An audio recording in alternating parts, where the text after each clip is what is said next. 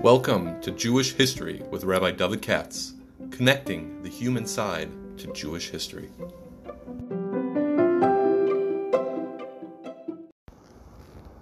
For sponsorship opportunities or to support this podcast, please visit our donate page at www.support.rabbidavidkatz.com.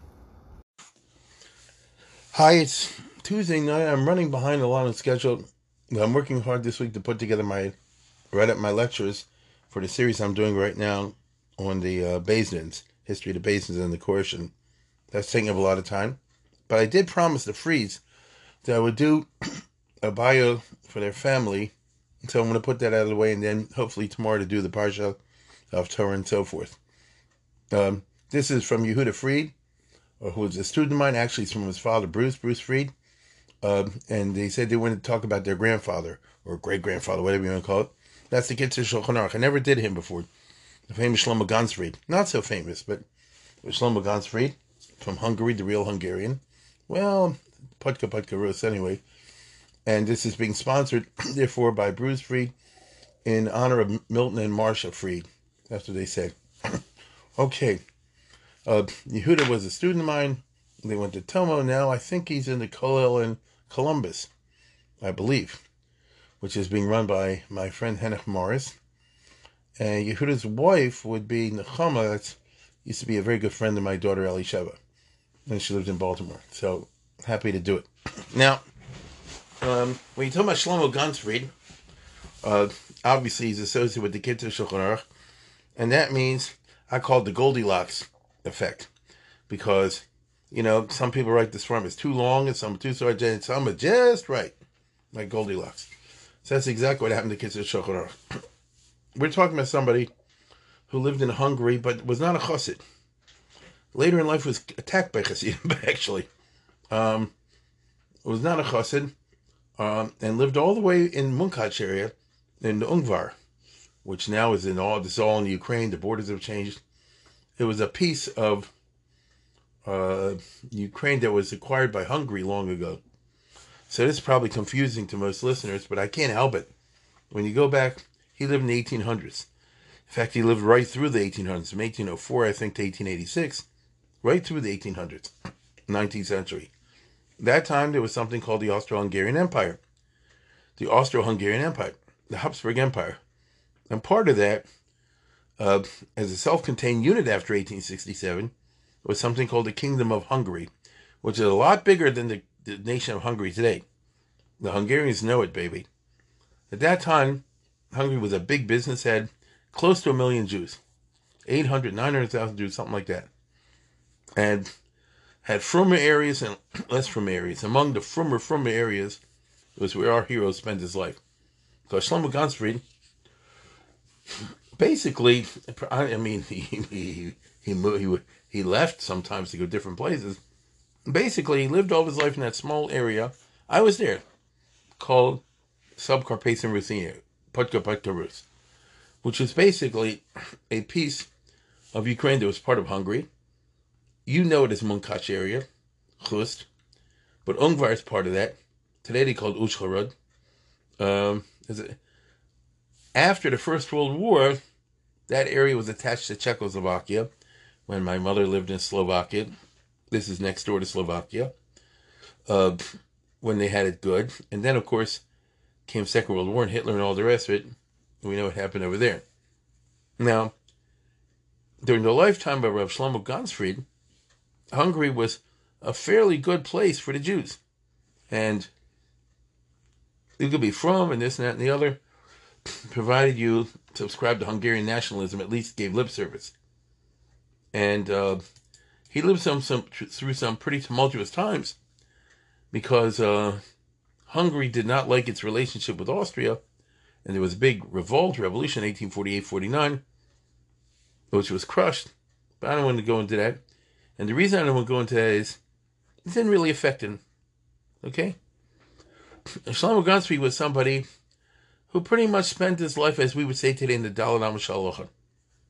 He had the usual background. Came from a little town, Taka from Ungar. I think his father died when he was young, something like that. The local rabbi saw he's a Baal Kishron. He took to Heller, and he took to him. And we're talking about what I call the Oberlander Chassam Sofer world, in which the main important institution is the yeshiva.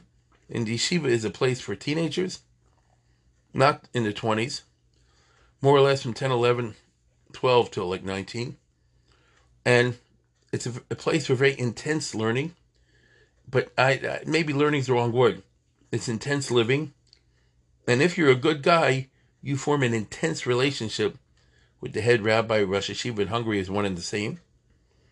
And that's the world our hero grew up in. Okay? I would say in general, this is the world of the Kesef Nivchar that I've talked about many times. Which you do the, Chassam Sofer way, the Sugyas. You understand? To understand the Gemara is you learn up the Gemara, and then you do the Sugya book, and you get the Seder Ashitos, and you finish Bechinas, and you move on. And in that world, there's plenty of Lomdus, but I would say that there was certainly a tendency, a Sukkah Shmaitza Libre Hilchasa, unlike the Lithuanian yeshivas. You learn a Gemara or a Sugya or something like that, and like, what's the din at the end? What's the light at the end of the tunnel? A lot of this has to do with the fact that the guy who was Rosh Yeshiva was also the Rav. So that can't help but affect your learning. Let me put it this way. Suppose I was a rabbi of a town and running a Beis Din, and I get shilas. It's just natural that if I also have students, I'm going to bring up those sugyas that will help me in my work. So let's say somebody asks you a question, I don't know, I had a question the other day about surrogate mothers, things like that. You want to learn up those sugyas that would have to do with that subject. So you say like this, the students aren't losing out, but so happens is work on stuff that's good for me anyway. That's the world of those years. He obviously was, from the fact he wrote all these famous books, as you'll see in a second, he was very much into learning in Hasugah Shmaitza Libre Hilchasa. He do the Lomdus, and he has a Sefer on Babas and all that. That's not really where he was at, it seems to me. And he ended up spending a lot of his life, not most, as a dayan. There's a story, classic yesteryear story that, he was very good in yeshiva. He married a girl, tried to go into business, set up a store, went bankrupt. Because you can't run a business if you don't really put in full time into the business. And a guy whose head is in learning, that ain't good for business. That's good for learning. It's not good for business. If you want to make a go of it, you make a go of it. If you want to run a store successfully, you got to run a store successfully. It is a little bit surprising to me. And I'll tell you where I'm coming from. Because in his writings, it's clear he has a very organized and masudar mind. That's his big kayach. The Siddur and the Hartza'ah, the Pashtas, the exposition.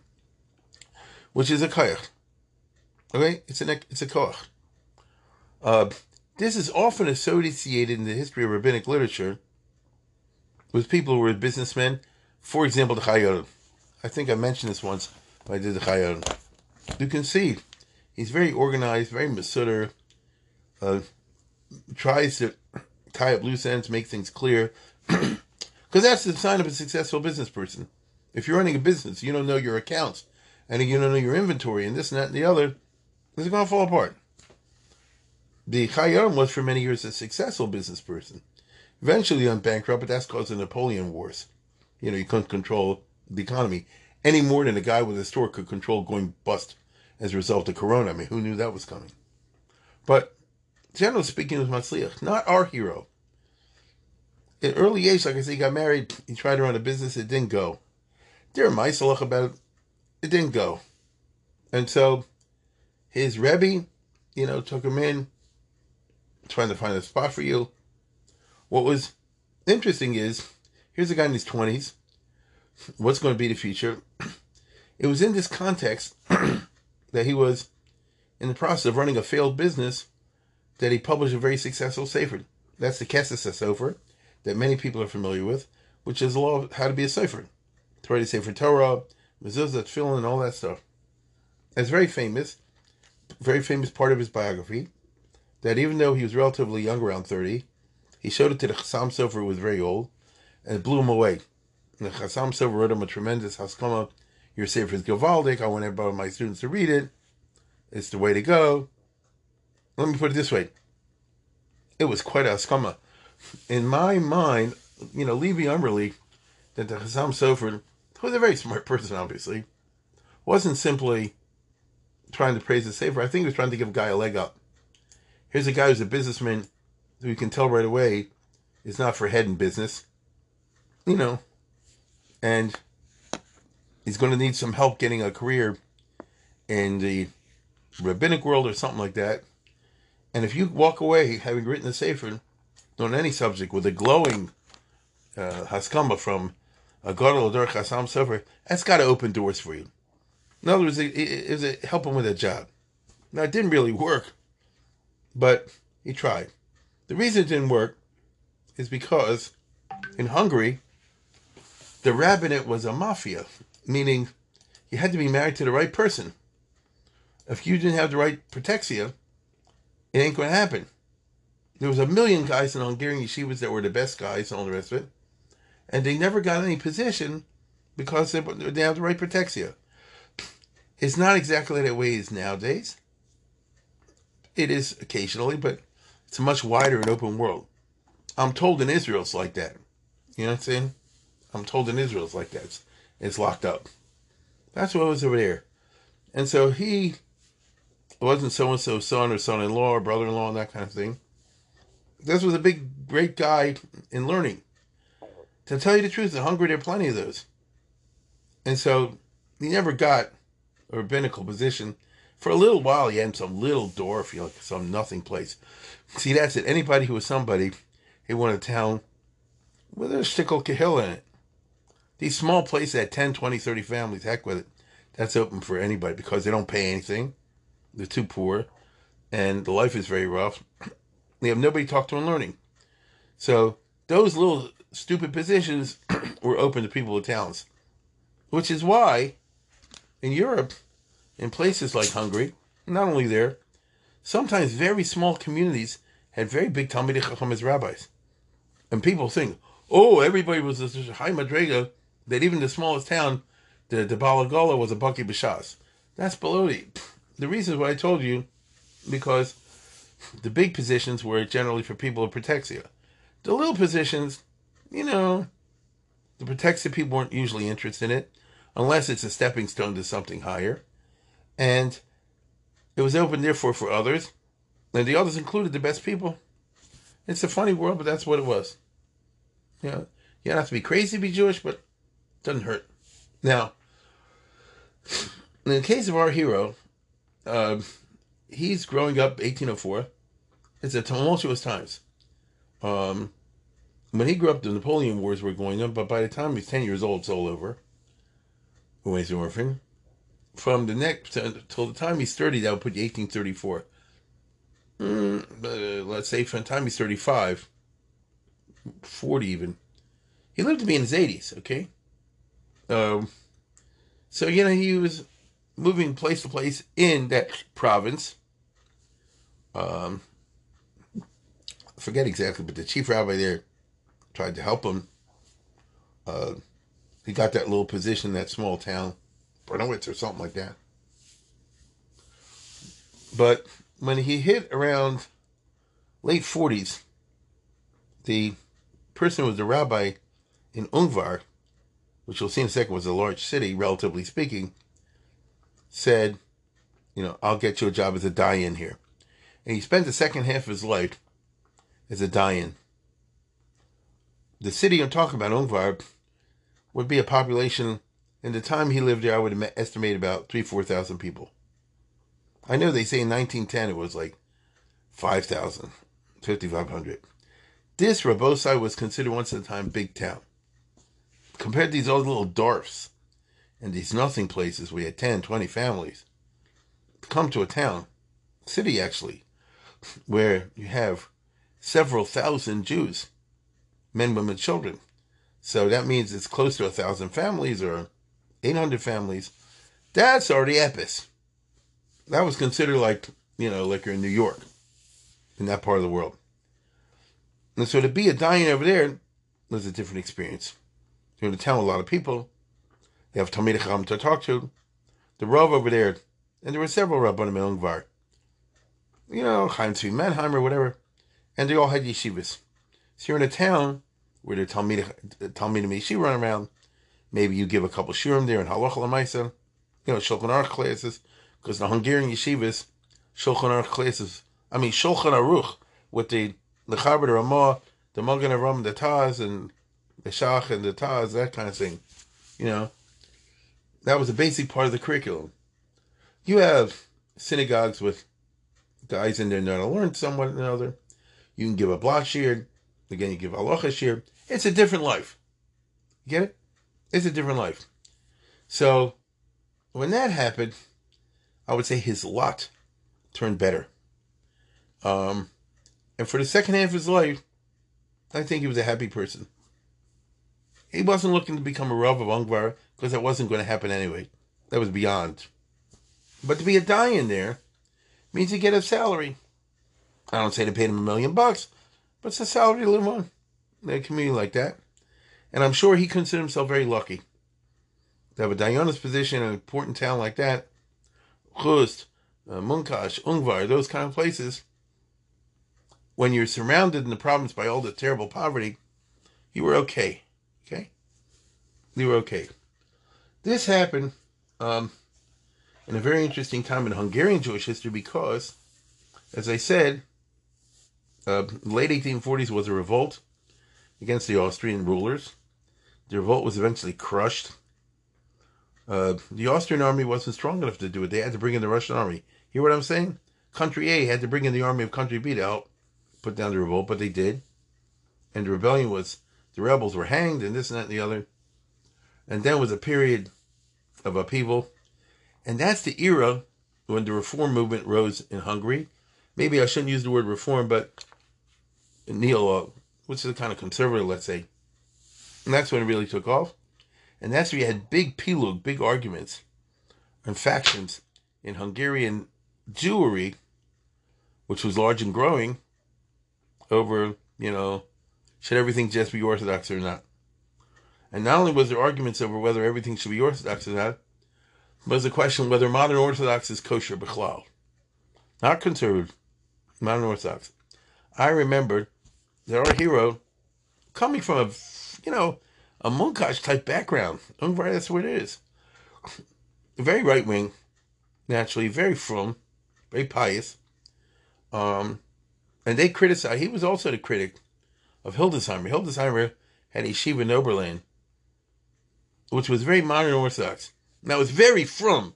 Rav Hildesheimer was a very frum guy. But the fact that they had Limudei Chol there, the Rosh Yeshiva taught Limudei Chol, made it, in the eyes of the right wing, like treif. But I also remember distinctly seeing once that Shlomo Gonzalez had a son who learned in that yeshiva.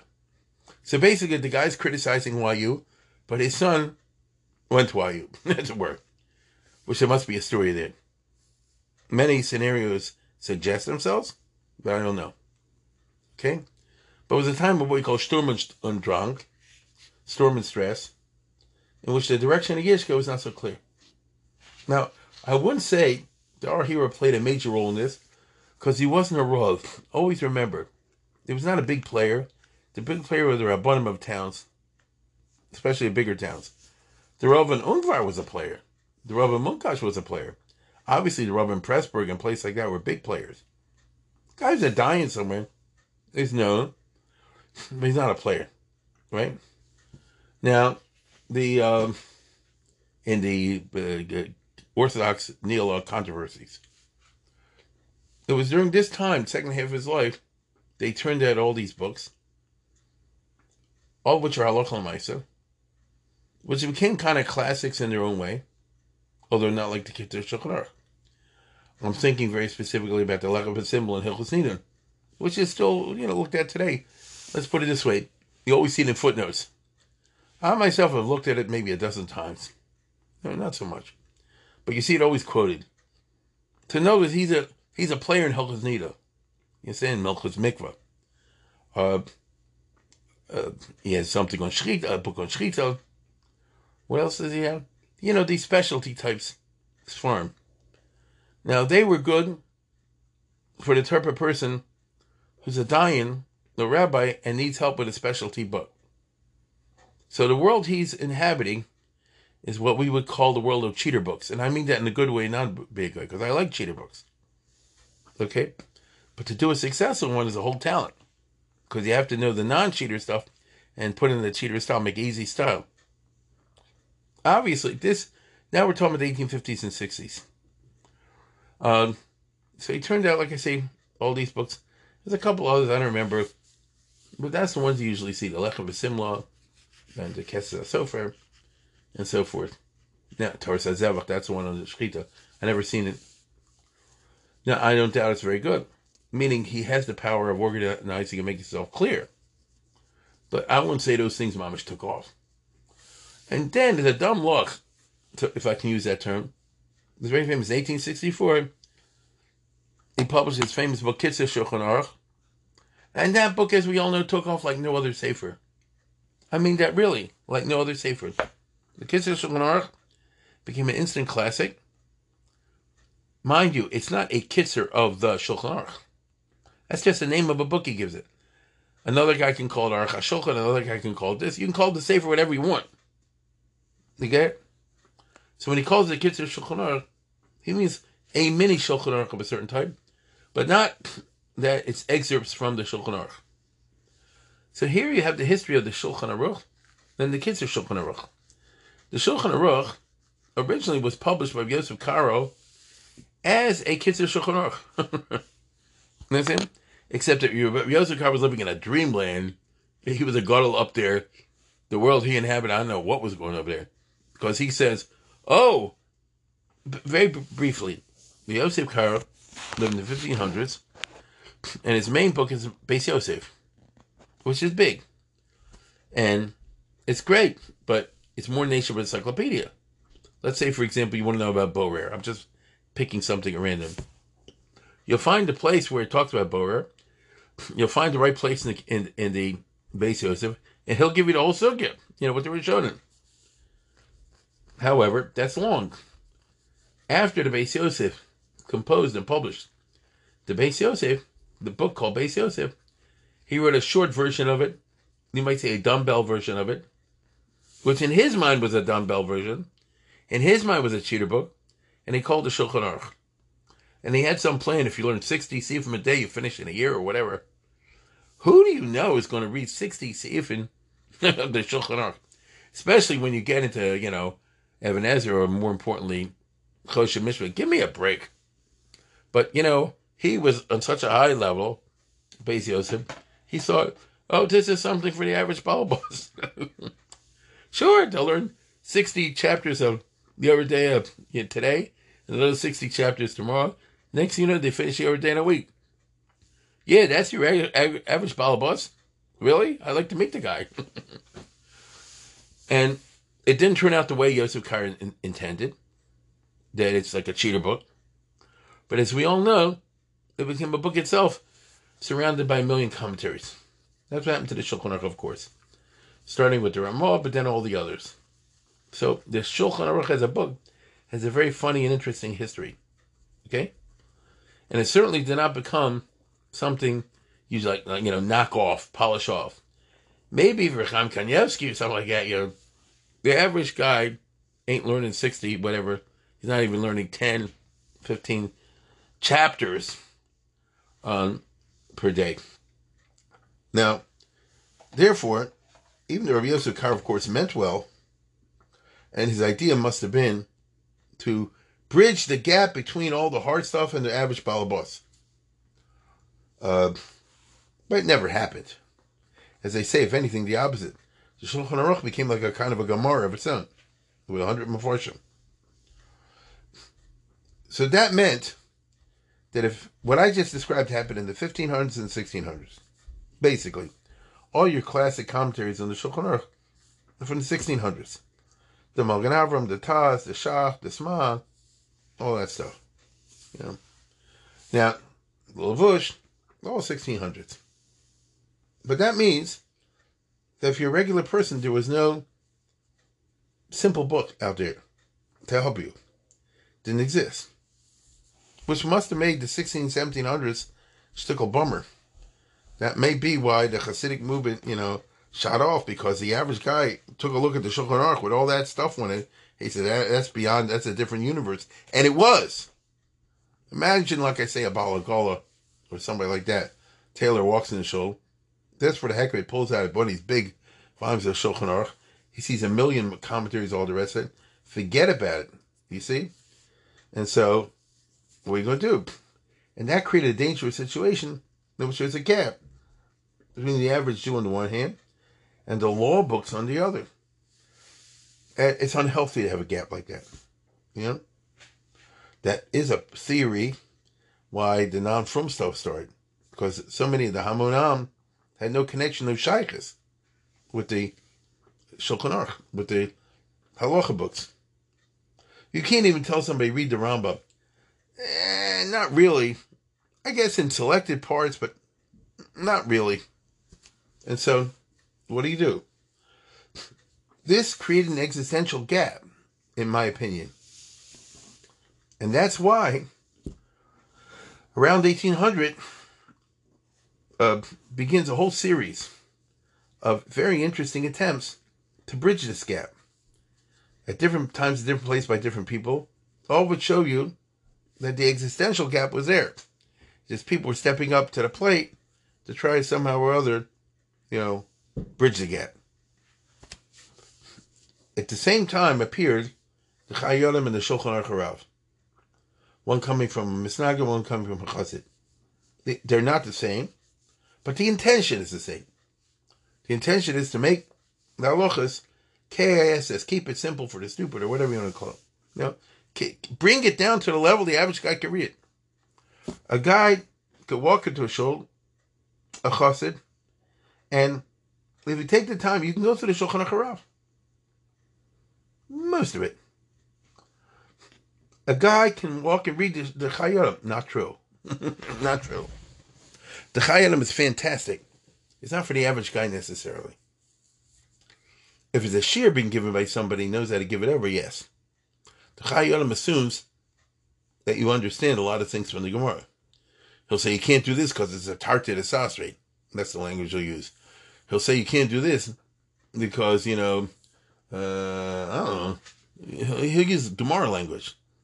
Now, he's excellent in presenting it from the bottom up. And I like the Chayyim very much. But I concede that it ain't necessarily for the Balagol. You understand?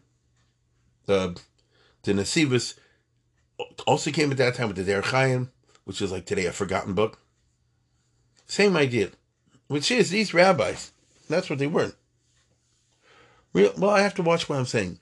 The Alter Rebbe was not a rabbi, he was a Rebbe. Although he certainly knew what's happening out there in the Welt.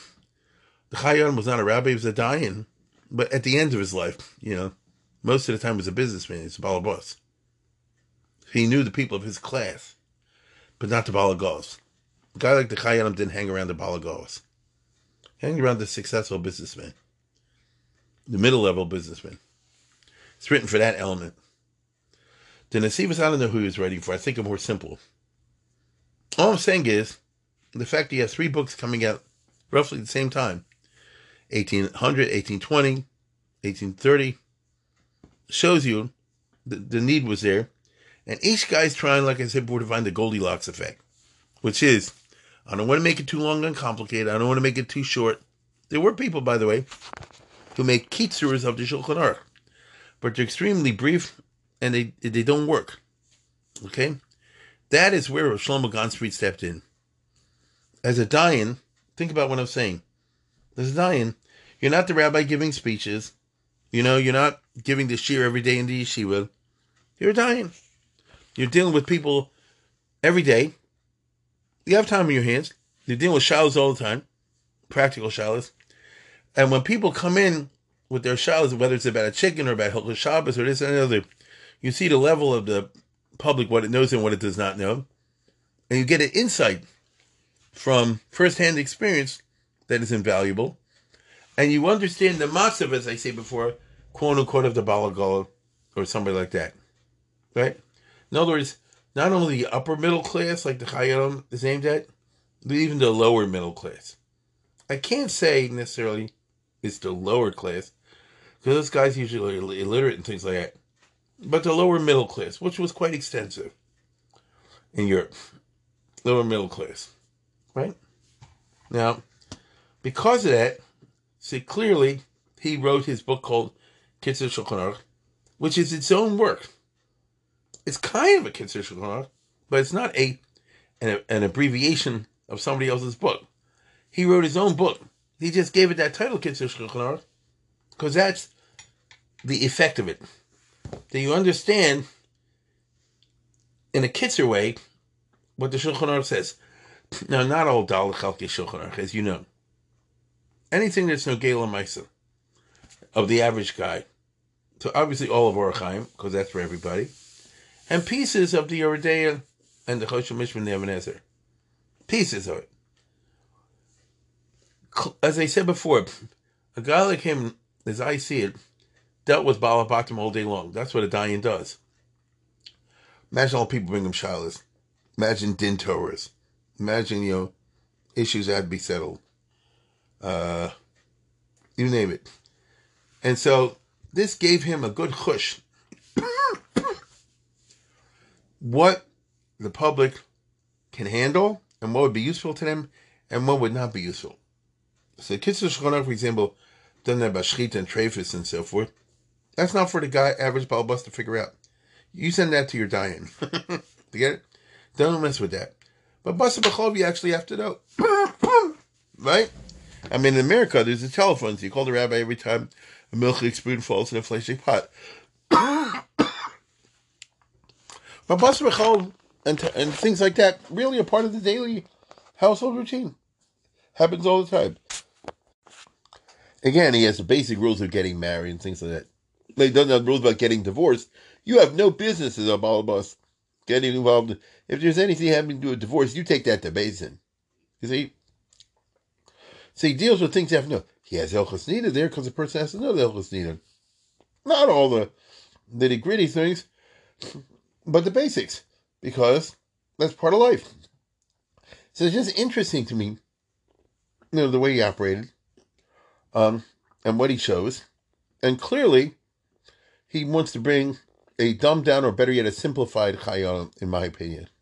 Now, he says in Sakdama, I tell you the truth, I have several issues of the Kitzur Shulchan Aruch in the house.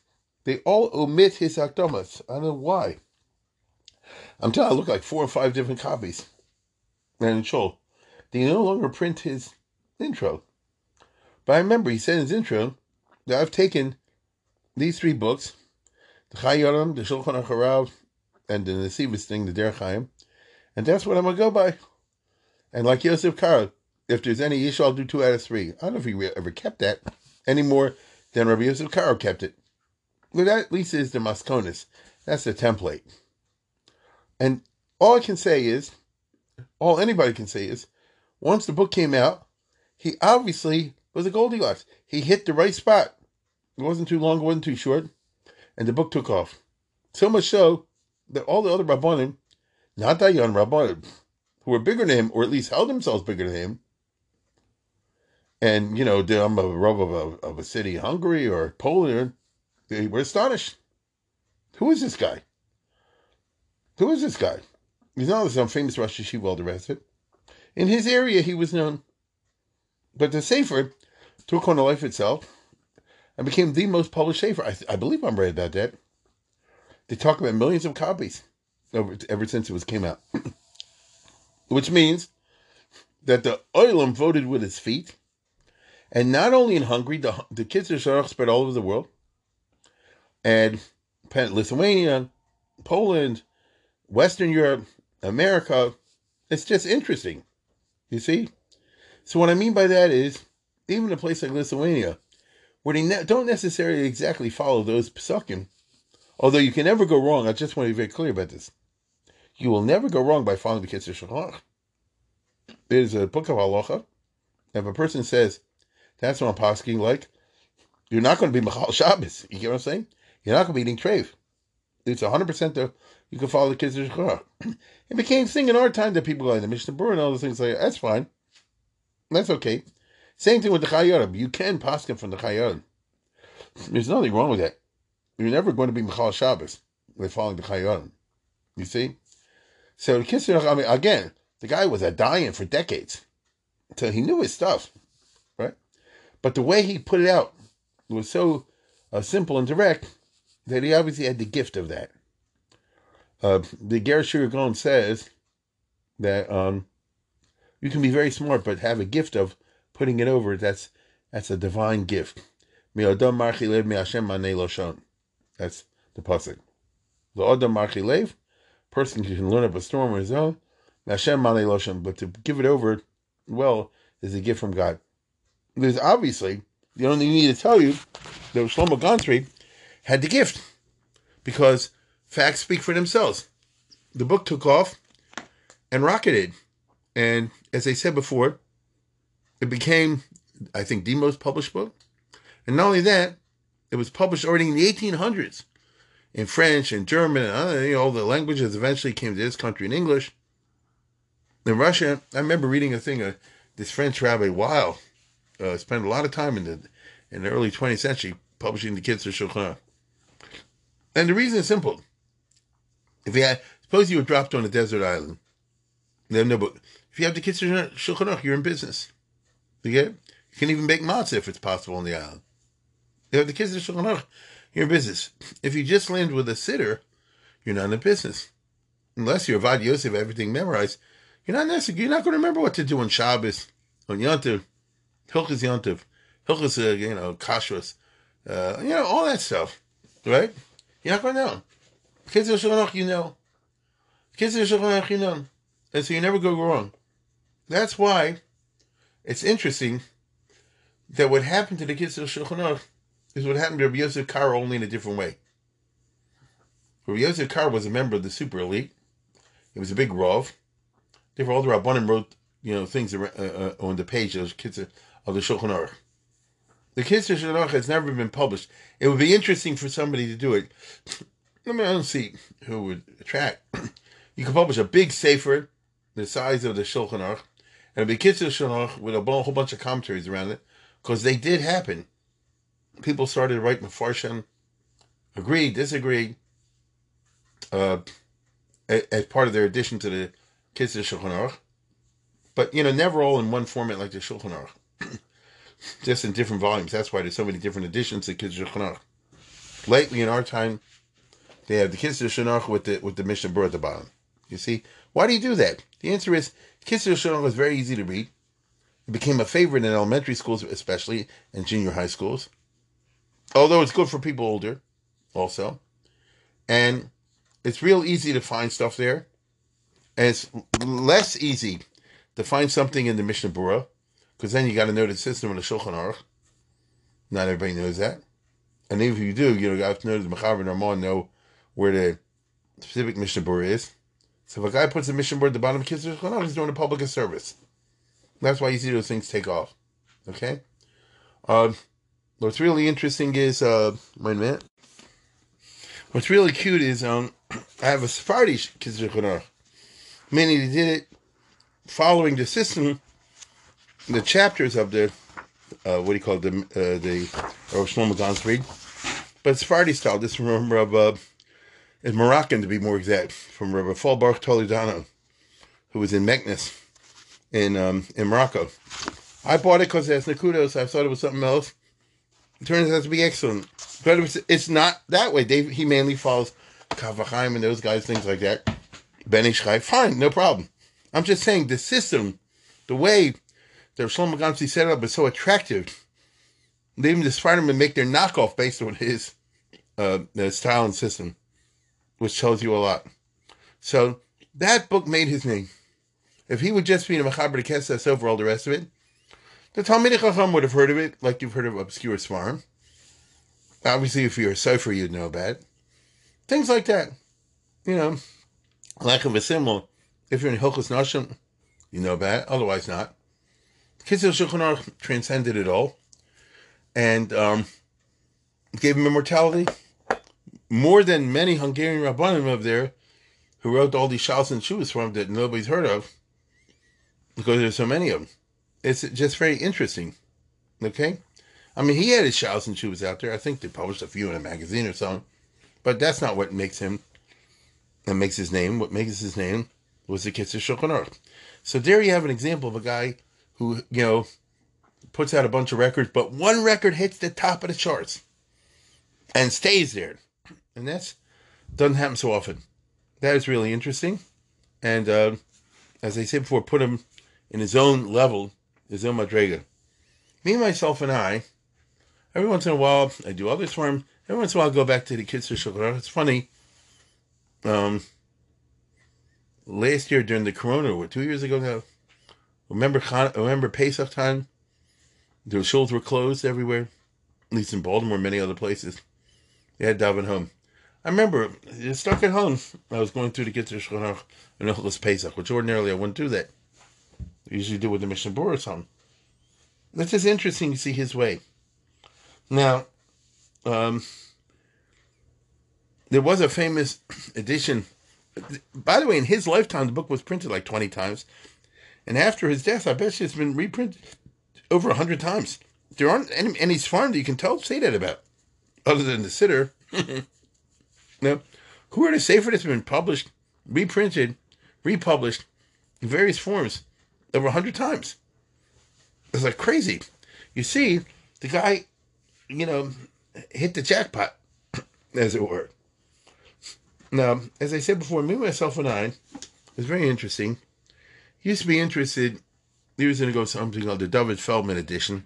There's a Rabbi Feldman from Europe who, in Europe, in Yeki land somewhere, published a Kitzur Shulchan Aruch with a lot of pictures and charts and things like it, which was very useful. It was the time I was into it.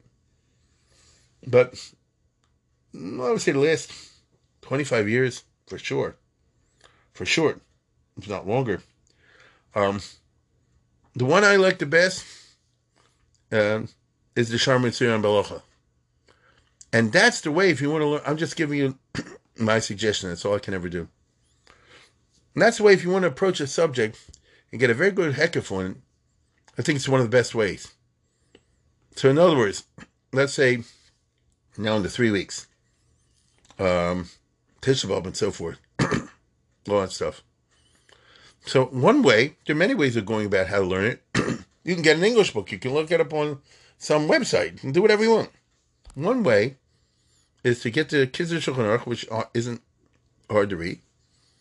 You go through it, and then afterwards, you get this set from Rabbi Brown. It was also from the Ungvar area, from Podka Rus. And the Sha'ar HaMitzvah is fantastic, in my opinion. He brings it all the later Shalos and Shuvas and things like that, and surveys it. He was one of these big Bekim, he knew a Velt, and he has a very good talent. Almost it reminds you of Shlomo Gansfeld, of finding the right Shach, the right Taz, the right Magen Avram, the right Noda B'Yehuda, the right Chassam Sofer. It's an excellent cheater book, right? It's an excellent cheater book. And you could do a lot worse. If you want to do Hilchos Shabbos, for example, you're in shul, you're bored. On Shabbos, on Saturday, Friday night, you get a Shulchan Aruch, or a Kitzur, or if you want the Sha'ar HaMitzvah Balacha, which is 4 volumes. You look up the couple of chapters on Shabbos. You read the stuff at the top from Shlomo Gansfeld.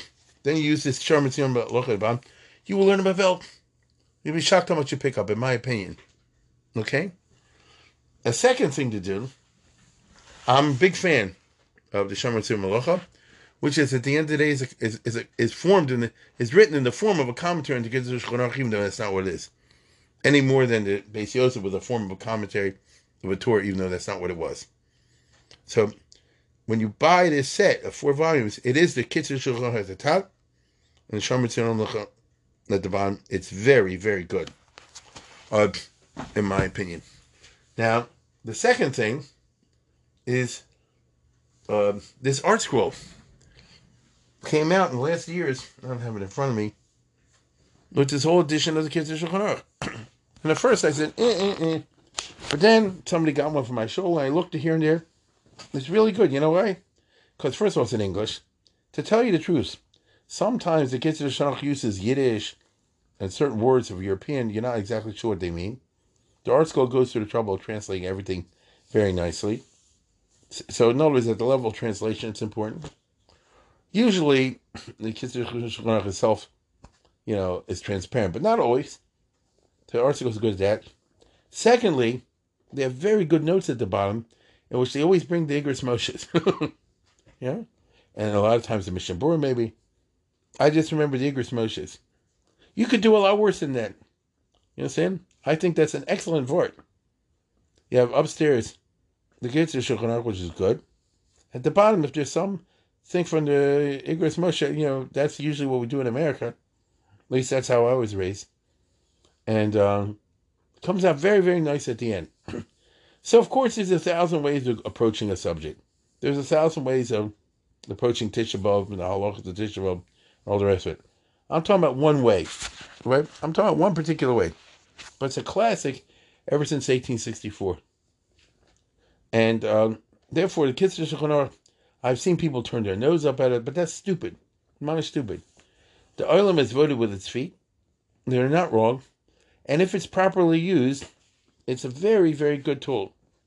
That doesn't mean you give up on the Chayei Adam or something like that, because you don't.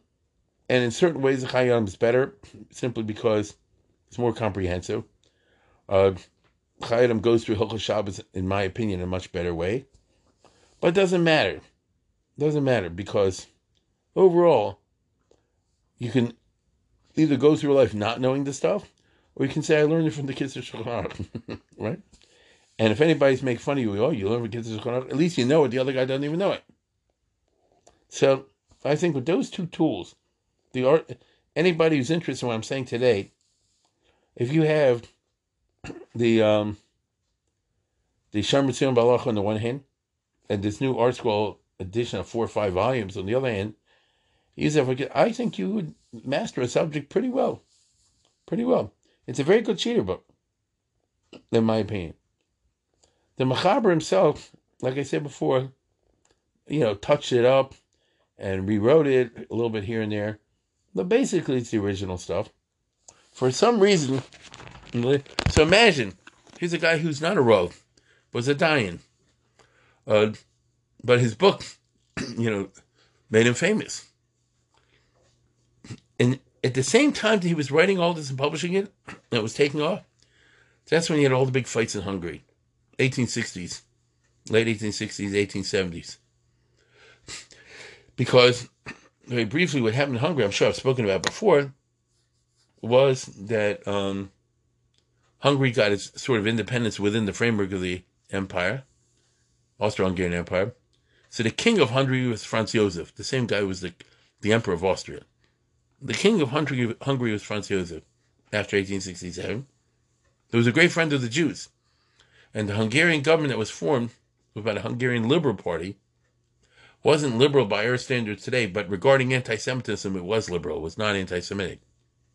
And in the best European, Central European style, they said, okay, Judaism is going to be an accepted religion. What is Judaism? You Jews get together, organize yourselves into a national conference, to say the way the Protestants are organized into a national organization. The Catholics, of course, and the others. The Jews should. And then tell us what Judaism is, and we, the government, will work with you. The problem is there was a big pilug between the Frum and the non-Frum. The Frum said Judaism is this, and the non-Frum said Judaism is that. Was it possible to bridge the gap? Who knows? I doubt it, but who knows? What happened in Lamaisa was that 3 groups formed. One group was the Neologues, who said that our version of Judaism is the correct one. The Orthodox can also be a wing. There was the middle group, the status quo, that said, let's work with that framework. And then there was the Frum, what they call the Orthodox. They say, we want to get divorced totally from anybody who's not like us. And anything other than that is not Jewish. If you want to call it Jewish, you can call it whatever you want. But as far as we're concerned, what you have is treif. And they are the ones who made the original Austritt, which means, it's a long story, but by the time it's over, they got permission from the Hungarian government that wherever you are in Hungary, you'll have two separate Jewish communities, A and B. Two JCCs, two synagogues, of course, two cemeteries, two everything. One will be the general community, the other will be the Frum community, the Orthodox community. There were many Orthodox shuls that didn't like that. They said, let's still be part of the general community because of the principle of Klal Yisrael. But they were sort of overwhelmed by the Frum. Like I say, I'm oversimplifying it. Our hero was one of the figures in the Frum. He supported the Austritt, the secession, and the fact that Orthodox should be itself. And I don't know the details, but I know there was an attempt to set up some kind of neologue thing in Ungvar, some other places in sub-Carpathian Roussine. It didn't go anywhere. The environment wasn't right. The Frum cut was pretty doggone strong among the masses over there. It didn't work. They weren't all Sam or anything like that, but Frum they were. And so our hero grew up in this kind of environment. I wouldn't say he was a major player because, like I said, he wasn't one of the big rabbis of the communities. But he did attend the National Conference in Budapest where all the fights happened and things like that. But I would regard him more as like a follower, the supporter of the biggies rather than an activist himself. That wasn't his role. He wasn't a millionaire, he wasn't powerful, he wasn't married to Rishon. His role was Mechaber's farm. And it could be that the spread of Kitzur Shulchan probably may have done more to preserve Yiddishkeit in a lot of places than a lot of political speeches. Who knows? But I think that's what put him on the map. And so here we have the figure of someone who became a gadol by writing a book. You know what I said? Became a gadol by writing a book. He was a gadol anyway. Yeah, but when I say become a gadol, enters the consciousness of the Jewish people. There have been a lot of people down the ages who knew of Welt, but they're very humble, and it lived and died within. In his case, people knew who he is because the book took off. Now, for some reason, there was Hasidim, I remember at the end of his life, there was a guy, Weber and so forth, who had converted to Hasidism, who wrote like a book against it, Milchemes Chova. I don't know what it is. You can find it online if you're interested in that. If somebody wants to know, I've seen it looks obscure to me. If somebody's out there looking for I know I have some graduate students listening, always at a podcast because they tell me, if somebody's looking for a dissertation topic, you could do one on the Shlomo Ganzfried and his opponent, Mordechai Weber, because they exchange books against each other. And it's the type of thing that, it's for a, boring dissertation. Maybe it's not boring. It's just, that's a classic dissertation subject. What kind of controversy did he have? Because I remember the guy accused him, our hero, of not being respectful for the Hasidim, the Divrei Chaim, things like that. I don't know. But, that's a inside of baseball and didn't really affect the broad public. The broad public, not political. The broad public simply wanted to know, what do you do by mincha? Broad public simply wants to know what's kosher, what's not kosher. This could give it to him in basic, simple form. Ever since the Kitzur Shulchan Aruch, we've lived in a time, I should take that back. Ever since the last 50 years. Now it's 2022. So let's say from 1970 or Be'erich. There's been a greater awareness of the need for these kinds of cheater books. And there's now a plethora of them. You might regard the Art Scroll as one big example of this phenomenon. But by the same token, you could call them a Sifta. You see? Or whatever. Or Steinsaltz, or any of these things. They're all aimed at the constant necessity of bridging the gap by making the text more accessible to the Hamonam, the average guy out there. Maybe it's not a Baal Goal exactly today, but it's a guy who's on a train to New York, trying to figure something out. The internet has obviously affected this. You could regard the Kitzur Shulchan Aruch as an important milestone in this process of the popularization of Torah literature. In this case, popularization of the nitty-gritty halachas. Now there's a whole bunch of books coming out all the time in English and in Hebrew on very narrow topics in halacha, which is good. It's a good thing. Anything that gives you clarity is a good thing. This is something the non-frum have no shaykhs to. They don't even know this world exists. It's interesting. They look at it, the massive writings, it's impossible to decipher. And anyway, who wants to? And the frum say, no, there's a massive stuff out there. It can be accessed with help. And the Kitzur Shulchan Aruch would be an example, historically, of something that was regarded as a big help for a long time. So, by the time he died, he knew that his book is a bestseller and will continue to be. It's very interesting. And as a result of that, he's famous and not famous in a very interesting way to me. Ask anybody, who's Rav Shlomo Ganzer? Oh, he's the guy who wrote the Shulchan Aruch. What do you know about him? He's the guy who wrote the Shulchan Aruch. You know anything about his biography? He's the guy who wrote the Shulchan Aruch. Because his key to fame is the one book he wrote. Now, he has other books that are very chashuv. Like I said, where the Kesef Sover, Lecha V'Simba, the other things, they are. But his fame is always be tied to this, because that's what reached the broad public. Kesef Sover not going to reach the broad public. Kesef Shulchan will always reach the broad public. Although I'm going to say one thing before I leave. As I remember from my youth, usually in schools, they learn the first part. Shachris, Tzitzis, Mezuzah, whatever, davening. Never got to the middle and later parts.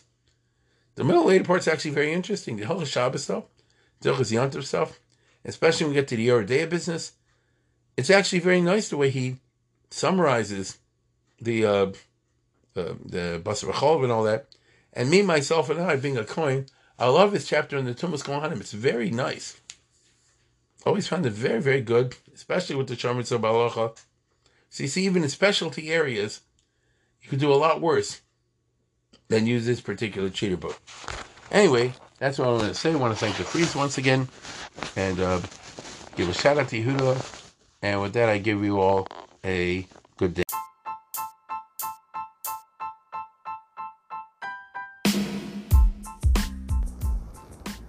For sponsorship opportunities or to support this podcast, please visit our donate page at www.support.rabbidavidkatz.com.